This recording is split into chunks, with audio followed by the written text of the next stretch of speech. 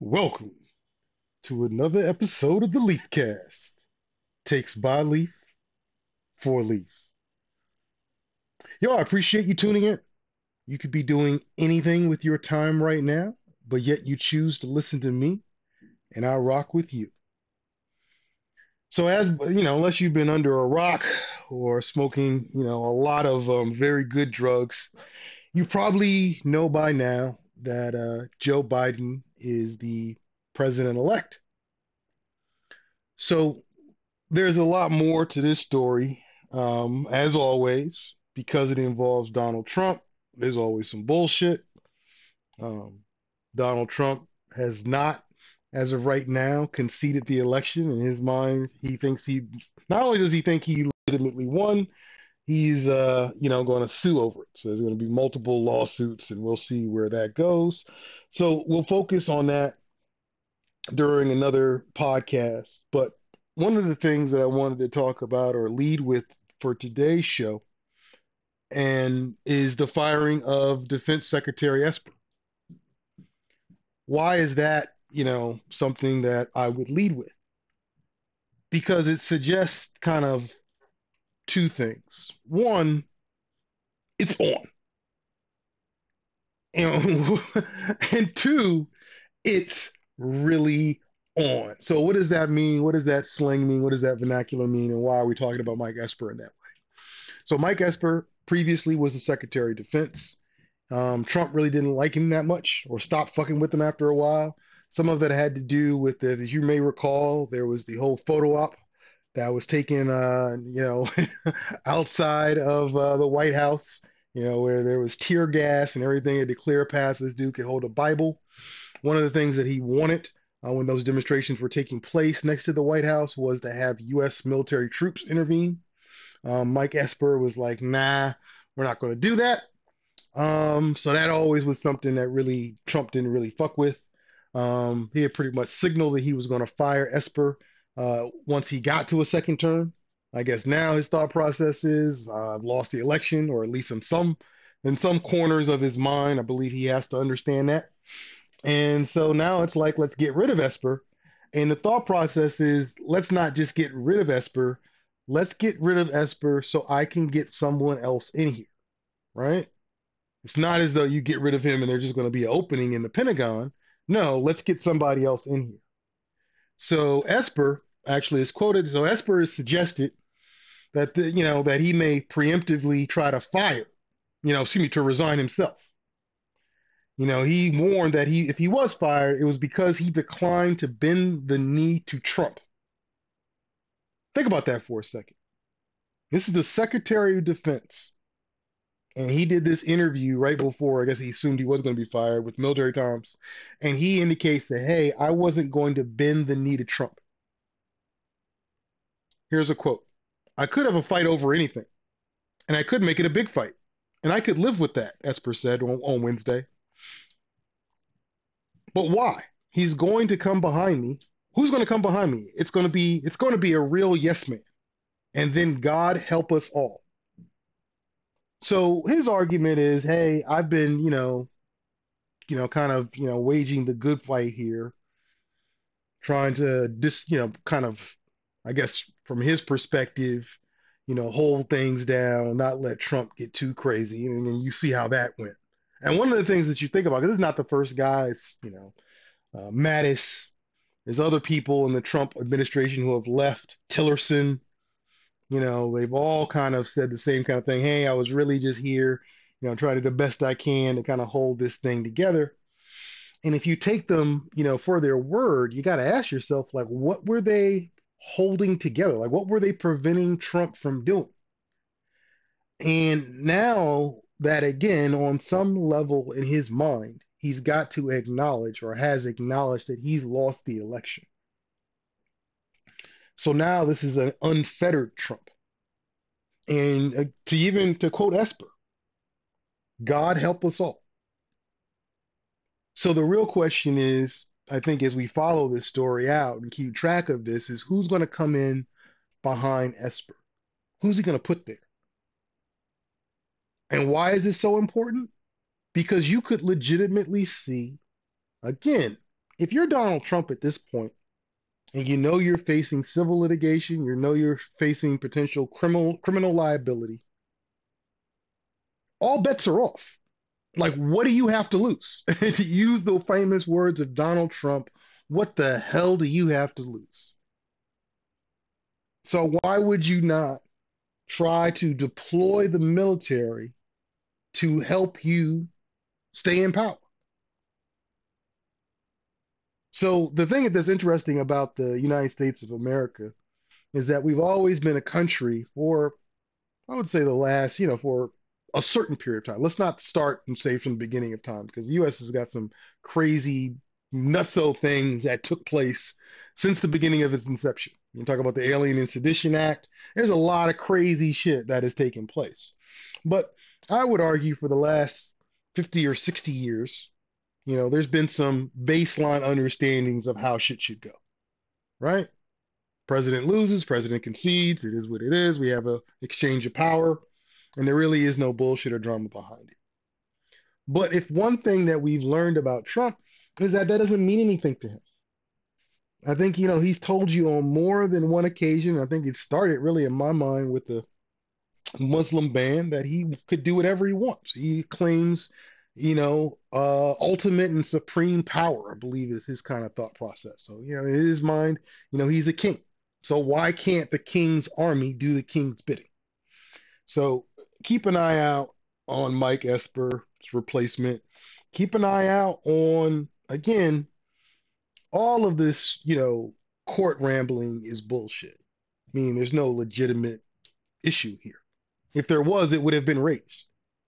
Like if you listen to a Trumper or, Trump himself or any of his allies out there, no one can articulate an actual claim. It's just more, the election was stolen, but there's no real explanation around it. Like, think about it. If you have a friend who's, a sports fan, and they may say, hey, I'm a Celtics fan and we were robbed in the playoffs.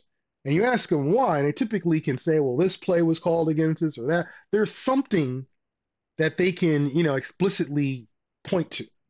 This guy stepped out of bounds. They wasn't called. There's something. But in this case, there's nothing. There's just a guy saying things. So we'll see how long that goes. But, the thing that I really want to talk about here, which I found to be interesting, of the many things that have, see now that it is kind of come out that he's lost, right? Or he has lost. You start to see the story start to come out. Because people are looking for jobs. And it's like, previously I didn't say shit because, I thought I would have continued to have a job. But now everybody starts ratting people out. So I want to talk a little bit about Kimberly Guilfoyle. Kimberly is Donald Trump Jr.'s girlfriend.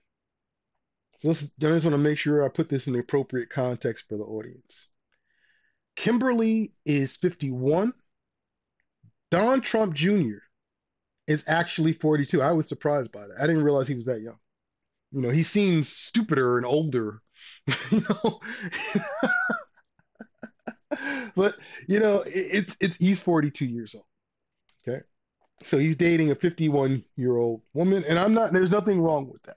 But I just want to kind of tee this up for you so you understand the context of the story. So allegedly, Kimberly Guilfoyle cracked jokes about her sex life with Don Jr.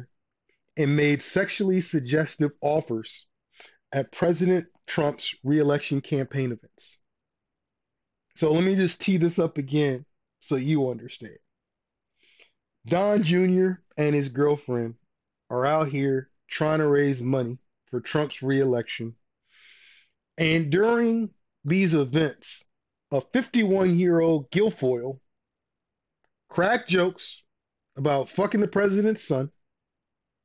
But moreover than that, made sexually suggestive offers at the campaign event. This isn't even afterwards at the bar or something. This is during the campaign event. This woman is up here. You know what? Let's go into the story a little bit deeper. Politico reported that Guilfoyle, who worked as an advisor in Donald Trump's re-election campaign, engaged in sexually suggestive conversations with Don Jr. that made the donors uncomfortable. She also offered to give a lap dance to whoever gave the biggest donation at the Trump Hotel fundraiser in December.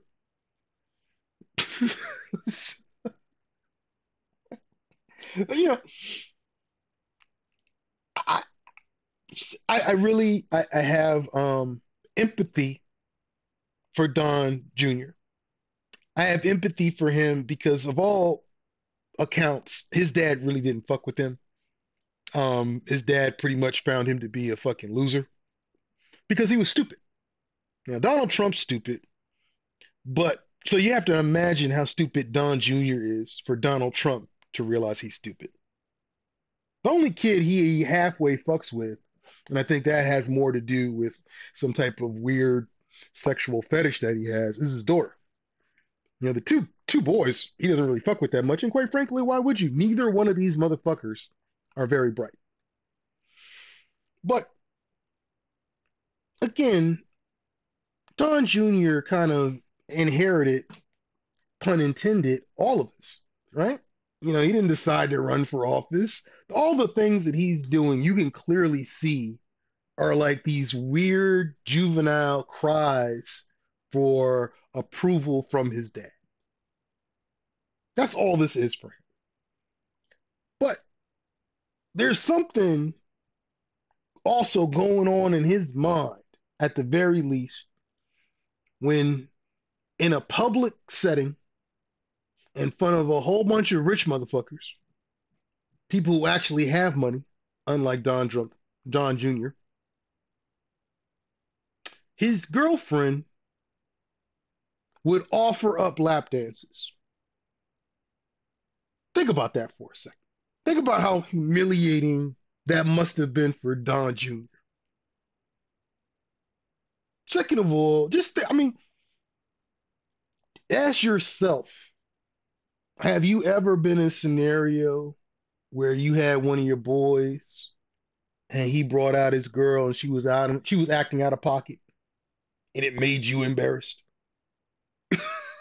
It made you embarrassed for that motherfucker so much so that you may have taken him aside either during the outing or days later to be like, what the fuck? I think if anybody's truly friends or has any, feeling whatsoever for Don Jr., somebody's got to take him aside and be like, hey, man, your girlfriend's a hoe. Like, I don't even know. But, maybe he likes that. Who knows? At another event in Jackson Hole, Wyoming, earlier this year, Guilfoyle offered a hot tub party to whoever raised the most money. So I don't know who these white motherfuckers are that are at these events. I'm assuming they're white motherfuckers. Maybe, maybe they're not, but that's my assumption. Maybe there's, a Cuban mixed in there somewhere. Maybe Herschel Walker's here. But I don't know. But it's got to be amazing because let me explain something to you about rich motherfuckers. And I can just tell you this based upon, my interaction with them, whether it be professionally or even going back, from school. A real rich dude, he likes to keep his shit like very, very on the low. Like I remember I went to a boarding school for high school. And one of the things that was interesting to me, because if you before, I grew up in a predominantly black area, and what I saw on television about wealth is kind of that gaudy wealth of white people just walking around, just throwing money, going to Beverly Hills, throwing money in big cars, and those things are true. Like only act like those things don't happen. But the real money doesn't wear a whole bunch of bullshit. You know why? Because they got money. If you're really rich, you don't have to wear a whole bunch of ridiculous shit because you got it. Think about it. Have you ever seen Bill Gates walking around with a big gold chain on, or have you ever seen, Paul Allen, driving around in a tricked out car? Because a lot of times people think, oh, this is just synonymous with black folk. No, no, no. There's a lot of, pseudo rich white folk who act gaudy, i.e. Donald Trump. But a real rich white motherfucker, he don't do that shit. So you can imagine the faces of these white dudes when there's a 51-year-old babe standing in the middle. Again, this is like I said, if it was in a bar or something like that, or hey, it was setting, three or four people, and you want to make this kind of comments, that is what it is. But you're talking about some serious white money, and you up in here talking about giving out lap dances, and somebody can jump in a hot tub with me. What the fuck kind of trashy, dirty, like, like what the? It's so low key. It's so low class. It's just beyond low class. It's embarrassing. So again, the wonder duo here of Don Jr. and Kimberly Guilfoyle were in charge of Trump's fundraising team, which many senior campaign and Republican officials blasted as a human resources disaster. Campaign insiders, like, just let me, before I even go any further into the story, think about this for a second. These motherfuckers were in charge of raising money. Okay? Raising money for the re-election campaign. And a campaign, if you may recall, basically was flat broke at the end of the campaign. Or what, the better word to talk about it, they did not have any more money to spend. So the question really is, how did they spend all of the money? So their finance team, this is a team again led by Guilfoyle and Don Jr., failed to collect enough cash and lag behind President-elect Joe Biden's fundraising numbers. Guilfoyle allegedly berated her employees. So this is just a trashy bitch. Allegedly, at one of the events, she talked about wearing a Dallas Cowboy cheerleader outfit for Don Jr. This is in public. And one of the things that it brings to mind to me, especially if you're out and about, or if you hear stories, a lot of times people use terms like, oh, this is hoe, she's a hoe, this and third, and it's directed towards younger women. But I always think in my mind, like, hoes don't magically disappear. It's not as though there's like a hoe expiration card date. You know what I mean? It's like, all right, well, I'm 45. It's looked like my hoeing days are over. No, a hoe is always going to be a hoe. And my point being, first of all, and I think hoe is a gender neutral term, so let's start there. But the second part of this really is, goddamn, Don Jr. like, how many times did she need to tell you that she was a hoe before you realized it? Everybody else knew she was a hoe, and you was the last person holding out hope. So I want to just, and again, if you think this is, oh, well, why do you think she's all this? Because she talks a little trashy at her fundraising events. Let me give you some more details about Kimberly Guilfoyle. Guilfoyle's been a center of numerous scandals since joining Trump's re-election effort last year.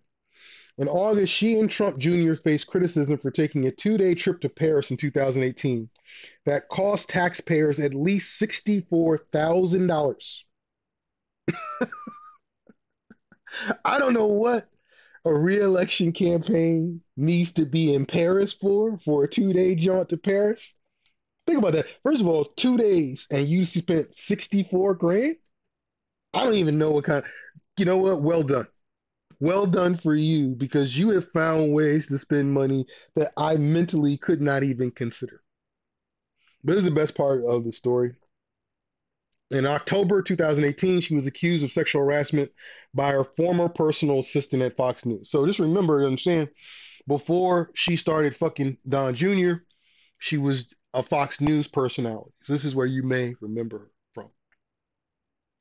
In November 2018, a young woman who had been one of Guilfoyle's assistants at Fox News sent company executives a confidential 42-page draft complaint that accused Guilfoyle of repeated sexual harassment and demanded monetary relief.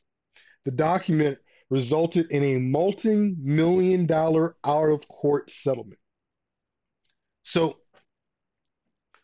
let's think about this for a second. There was Ed Henry that got kicked out of Fox for fucking around. There was, there's just a litany. Bill O'Reilly kicked out of kicked out of Fox for fucking around. And now there's Kimberly Guilfoyle, that whatever she did was so bad, they just paid the chick. And this is a female, so they have to think that she was hitting. It'd be different if oh, she's sexually harassing a dude. You know, that might make some sense. But she was sexually harassing a female. So much so that they had to pay a multi-million-dollar settlement to this babe. This is Kimberly Guilfoyle. The assistant alleged that Guilfoyle, her direct supervisor, subjugated her to frequent, degrading, abusive, and sexually inappropriate behavior. Among other things, she said that she was frequently required to work at Guilfoyle's hotel room while the Fox host displayed herself half naked and was shown photographs of genitalia of men whom Guilfoyle had had sexual relations. Now we start to get into the realm of what the fuck. One, not understanding why you want to be naked around another babe for. Two, not sure why you're again, you're a 50-something-year-old woman, why you've got dick pics on your phone, unless they are to blackmail other dudes. That could be the only reason. And if you were planning to blackmail dudes, I'm not sure why you would show them to other people. Right? So she's showing, hey, here's another person. You know whose dick she's probably got on her phone? Anthony Scaramucci. Remember the mooch? This guy lasted 11 days, as a Trump's chief of staff before he got pushed out. Yeah, the mooch was fucking her. So she's been passed around. So after the mooch stopped fucking her, Kimberly moved her way up or fucked her way over to Don Jr. So I guess Don Jr. doesn't care about the mooch, or maybe he likes the fact that Kimberly can show him dick pics of the mooch. Who knows? But that's what's going on her phone. The draft complaint also alleged that Guilfoyle spoke incessantly and luridly about her sex life, and on one occasion demanded a massage of her bare thighs. Ugh. On other times, the assistant said, Guilfoyle told her to submit to a Fox employee's demand for sexual favors, encouraged her to sleep with wealthy and powerful men, asked her to critique her naked body, demanded that she share a room on business trips, required her to sleep over at her apartment, and exposed herself on several occasions, making her feel deeply uncomfortable. So it sounds like the assistant was a hoe in training, right? So she doesn't say whether she did any of this shit, but basically Guilfoyle is like giving her like the whole playbook 101. And this babe, for whatever reason, decided not to take up on it. But again, stay tuned because more stories will come out. Because when the ship is sinking, the rats jump out and they start snitching. So this is just the Kimberly Guilfoyle story, part one. I want to talk a little bit, and this is kind of, leads me to the next story. I'm going to close on this story. And it's Phil Collins. Phil Collins is, some of you guys, younger audience members may not remember Phil Collins. Some of the older audience members may have forgotten Phil Collins. But Phil Collins was really big during the 80s. Phil Collins is now 69 years old, but he is most known. He has 7 U.S. #1 singles in his solo career. He previously did, he worked with the band Genesis, so he's got a couple of hits with them. He had more top US 40 singles than any other artist during the 80s. This dude was fucking huge during the 80s.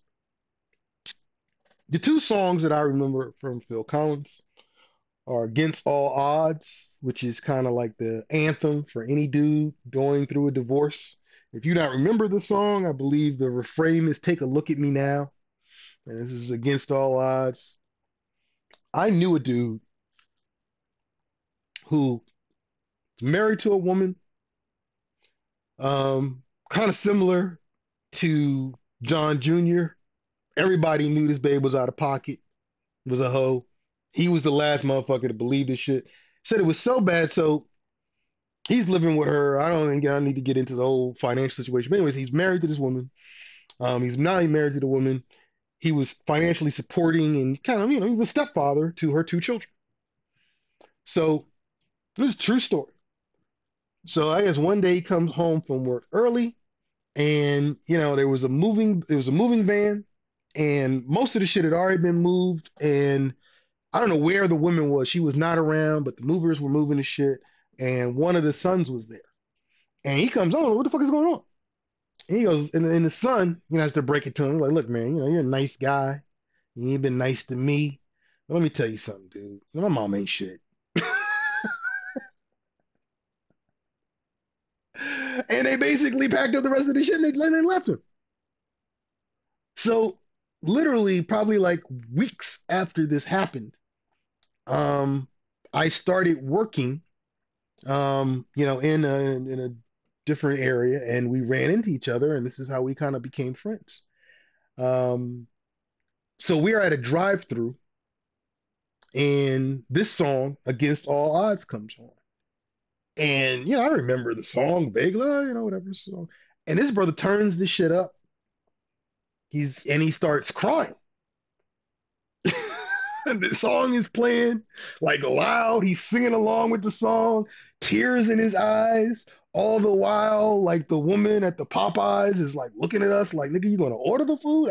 It was just one of the most surreal things that I've ever felt or seen. But if you listen to the song, it's really all about a dude's anguish of going through a divorce. So the other song that I remember about Phil Collins is Easy Lover. You may not remember Easy Lover, but if you got Spotify, listed it, you can just play Easy Lover. It's, to me, one of the most amazing songs that you may ever hear. White music or pop music, whatever they want to fucking call it, is nothing but a bad or a poor emulation of black music. The guitar, the banjo, all the instruments, any instrument that you're talking about that these rock groups, or whatever they want to call themselves, or pop groups play, they are derivatives of Africa. That's where all this comes from. And they have just ripped it off and giving you this watered down, shitty version of it. If you don't believe me, listen to Led Zeppelin and then listen to Howlin' Wolf or any black blues musician. And at least Led Zeppelin admits that they stole all the shit. So Phil Collins, at a certain point in his career, like all the same way with Rod Stewart, all these fucking, these washed up, pop artists, they just start covering Motown. That's what they do. I don't know why it is. They just go to Motown, they just cover Motown songs. So I remember Phil Collins really when I was, by the time I really kind of remember him, I remember him from covering Motown songs and kind of wishing he'd stop.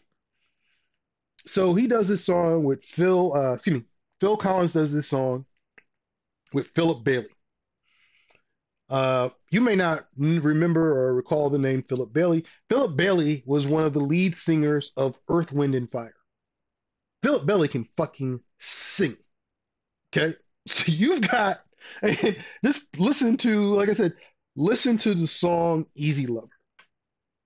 Because it starts off, you got the beat, I got this beat, and then Phil Collins starts singing this kind of just white voice, and then Philip Bailey comes in and snatches Phil Collins' soul.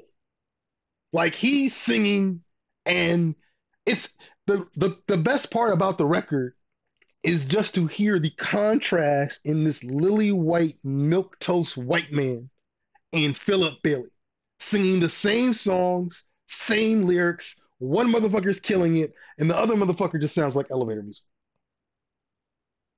but that was Easy Lover.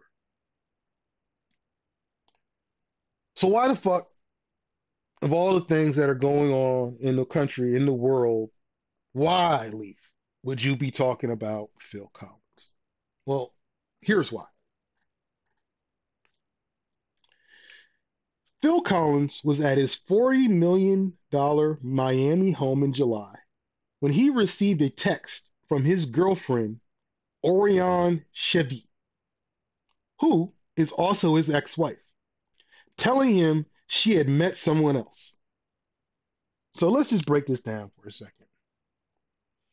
Phil Collins has been divorced a couple times, but Phil Collins, unlike black artists, still has the royalties to his music. So remember, go back, remember how many top 40 hits that motherfucker had in the 80s? Phil Collins has got dough. So if you're Phil Collins, you're 69 years old, you're chilling at your $40 million mansion in Miami, July, beautiful outside. Next thing you know, you get this text message from your girlfriend, and she's like, yo, homie, I'm getting dick from someone else. Here's what's interesting. Both Phil Collins and his girlfriend were in the house at the time that the girlfriend sent the text. But the girlfriend could not bring herself to tell fucking Phil Collins in person. So this bitch is in the kitchen. Maybe, Phil Collins is, out on the deck, just chilling, listening to some, Earth, Wind, and Fire. He checks his phone. And he's like, this bitch. And I don't even know, like, first off, kudos to the girlfriend because and so you got to remember the girlfriend was also his ex-wife. So she knows Phil Collins. And I feel like in every relationship, you get to a point where you kind of understand, hey, especially as a female, here's how far I can go before this motherfucker loses his mind and wants to put hands on me. Like you kind of have to know how far you can take shit. And I'm sure she knew how far she could take shit with Phil Collins because I couldn't imagine a lot of dudes who would be in their house, get a text message from their girlfriend telling them they fucking somebody else, and there's not going to be a follow-up conversation or something, like an in-person follow-up conversation. Because I would think we can't text about this. We need to actually see one another eye to eye to resolve this issue. So this is the message that she sent. This is a text message that she sent to Phil Collins. I want to find happiness with someone else. You have met him. His name is Thomas. Kudos to you, Miss Chevy, or Chevet, because thy name is balls. Because to me, this would be shit I need to text you like after you've left the house. But she's telling this motherfucker in the house. Not only am I fucking another dude, you've met said dude.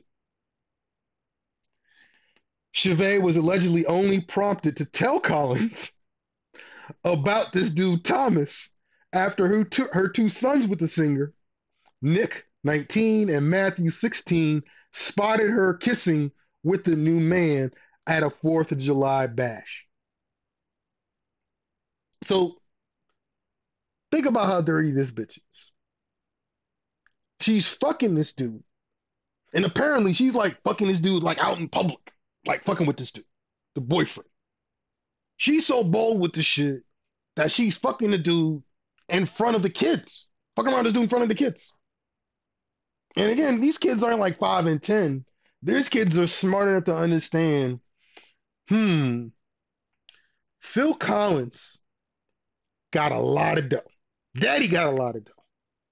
Mama is a hustler. Who should I side with? Yo, you got to tell dad something.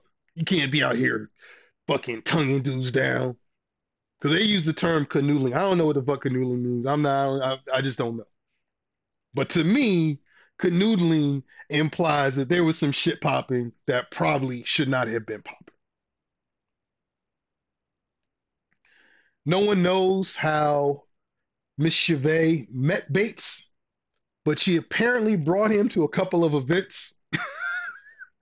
This is before the breakup.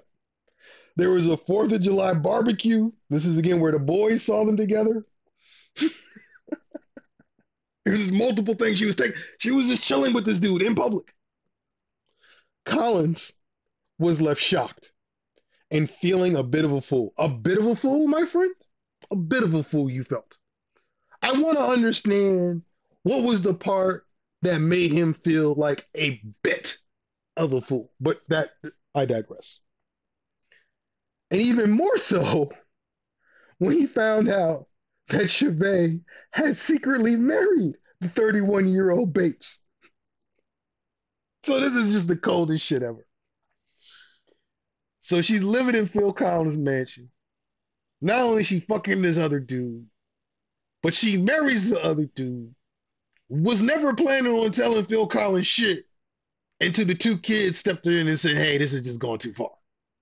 They did the intervention that somebody should have done for Don Jr. And they had to tell Phil Collins, like, yo, homie, you know mom's is out here fucking this dude, right?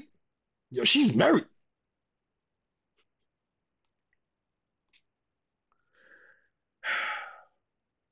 Chevet apparently wed at Graceland Wedding Chapel in Las Vegas with the Elvis impersonator officiating it. This is real. I can't make this shit up. What came next includes Chevet reportedly, I'm using, finger quotes here, holding Collins' waterfront Miami mansion hostage with armed guards on the premises. So the armed guards apparently comes out. So she tells this dude, yo, Phil, I'm getting some dick somewhere else. It's time for us to break up. But then she basically, I guess she must have waited because Phil Collins had at some point left the house. And then she was like, yo, I need to get these armed guards up here. And, look, Phil Collins is many things. It's not like this is only Phil Collins' only house. So, I mean, if it's like, hey, do I need to kind of, I don't, again, Phil Collins is not a tall man. So I don't know what kind of fighting he could have done. So at best, Phil Collins could have brought his own security guard that had some type of weird Miami shootout. But instead, Phil Collins exits the premises of his own house because this bitch is now gunned up. Like she's got the mattresses out. She's got guns. Like, fuck it, I'm taking everything. In Miami court this week, Chevet is set to file counterclaim to Collins' recent mediation to evict her because Collins is like, look, if you're going to fuck other people, it is what it is. If you're going to marry a dude, you got to leave the house. In her countersuit, she alleges that Collins is impossible to live with. I don't know if being impossible to live with means that you can evict that motherfucker out of his own home, and has become withdrawn. I mean, I don't know how much you want to fuck around with a chick who's actively fucking other dudes in front of your kids. So she's seeking to get half the money she's seeking to get half the home they bought in 2015. So you know what? She's kicking him out, but she's willing to liquidate the home if she gets half. She also details injuries. Well, these are just injuries that he has had. So she details the fact that he's falling on his head. Well, okay, but that's nothing to do with her. Collins is said to be watching the drama play out with his ex with increased disbelief. He thought things were going pretty good. I just don't know when you thought things were going pretty good. I just don't, was it before or after the armed guard showed up? Let's go back in history. The pair started dating when Chevet, who was of Swiss and Thai background, and again, if you can Google those pictures of her, she seems like she's had a shitload of plastic surgery, when she was just 21 and hired to be Collins' translator during Collins' 1994 tour of Switzerland. So this dude decided to link up with a 20-year-old babe They got married in 1999. So she went 5 years. So she hung in there 5 years before they got married. She's the third wife. And again, she was able to have two kids by this motherfucker. So she had money. You know, when they came and they finally called it quits in 2008, she hung in there for a good period of time. Collins paid her roughly $46 million. This was in 2008. I believe this is during the financial meltdown that Phil Collins came out here and scratched a check for 46 mil and was like, yo, we're good.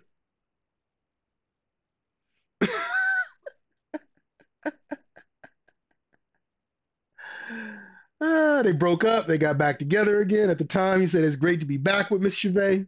We had a wonderful life when we were together. Then we lost for the plot for a little bit and got separated. As he said, I don't know what that means. We lost the plot, but whatever. It's some British shit. Who knows? I never realized I wanted to be apart from him again, she said. I never realized I never want to be apart from him again. This is what she said at the time. I'm grateful that we have this second chance at love. Now Phil Collins can't get into his own goddamn home. The moral of the story, and the moral of the story, at least from my perspective, whether it's Phil Collins and Miss Chavez or Don Jr. and Kimberly Guilfoyle, is that, yo, the game, in terms of whatever you want to call this relationship game, pimp game, whatever you want to call the relationships that we've just discussed, you can either outgrow that game or that game can outgrow you. It's preferable that you outgrow the game. Meaning you wake up and say, hey, you know what? You know, maybe fucking around with this broad, you know, who's offering to give out lap dances at public events probably isn't a good thing for me. I'm gonna move on to some other shit. Or the game outgrows you. Meaning you're chilling at your crib and your girlfriend in the next room sends you a text message talking about she's getting some new dick. And next thing you know, there's armed guards preventing you from getting access to your own fucking home.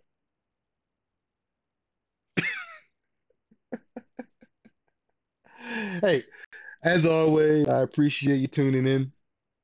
Um, please, this is the height of the pandemic. I know a lot of you have fatigue, but it's crucial. Please stay safe, stay situated, stay calm, and most importantly, stay positive. Peace.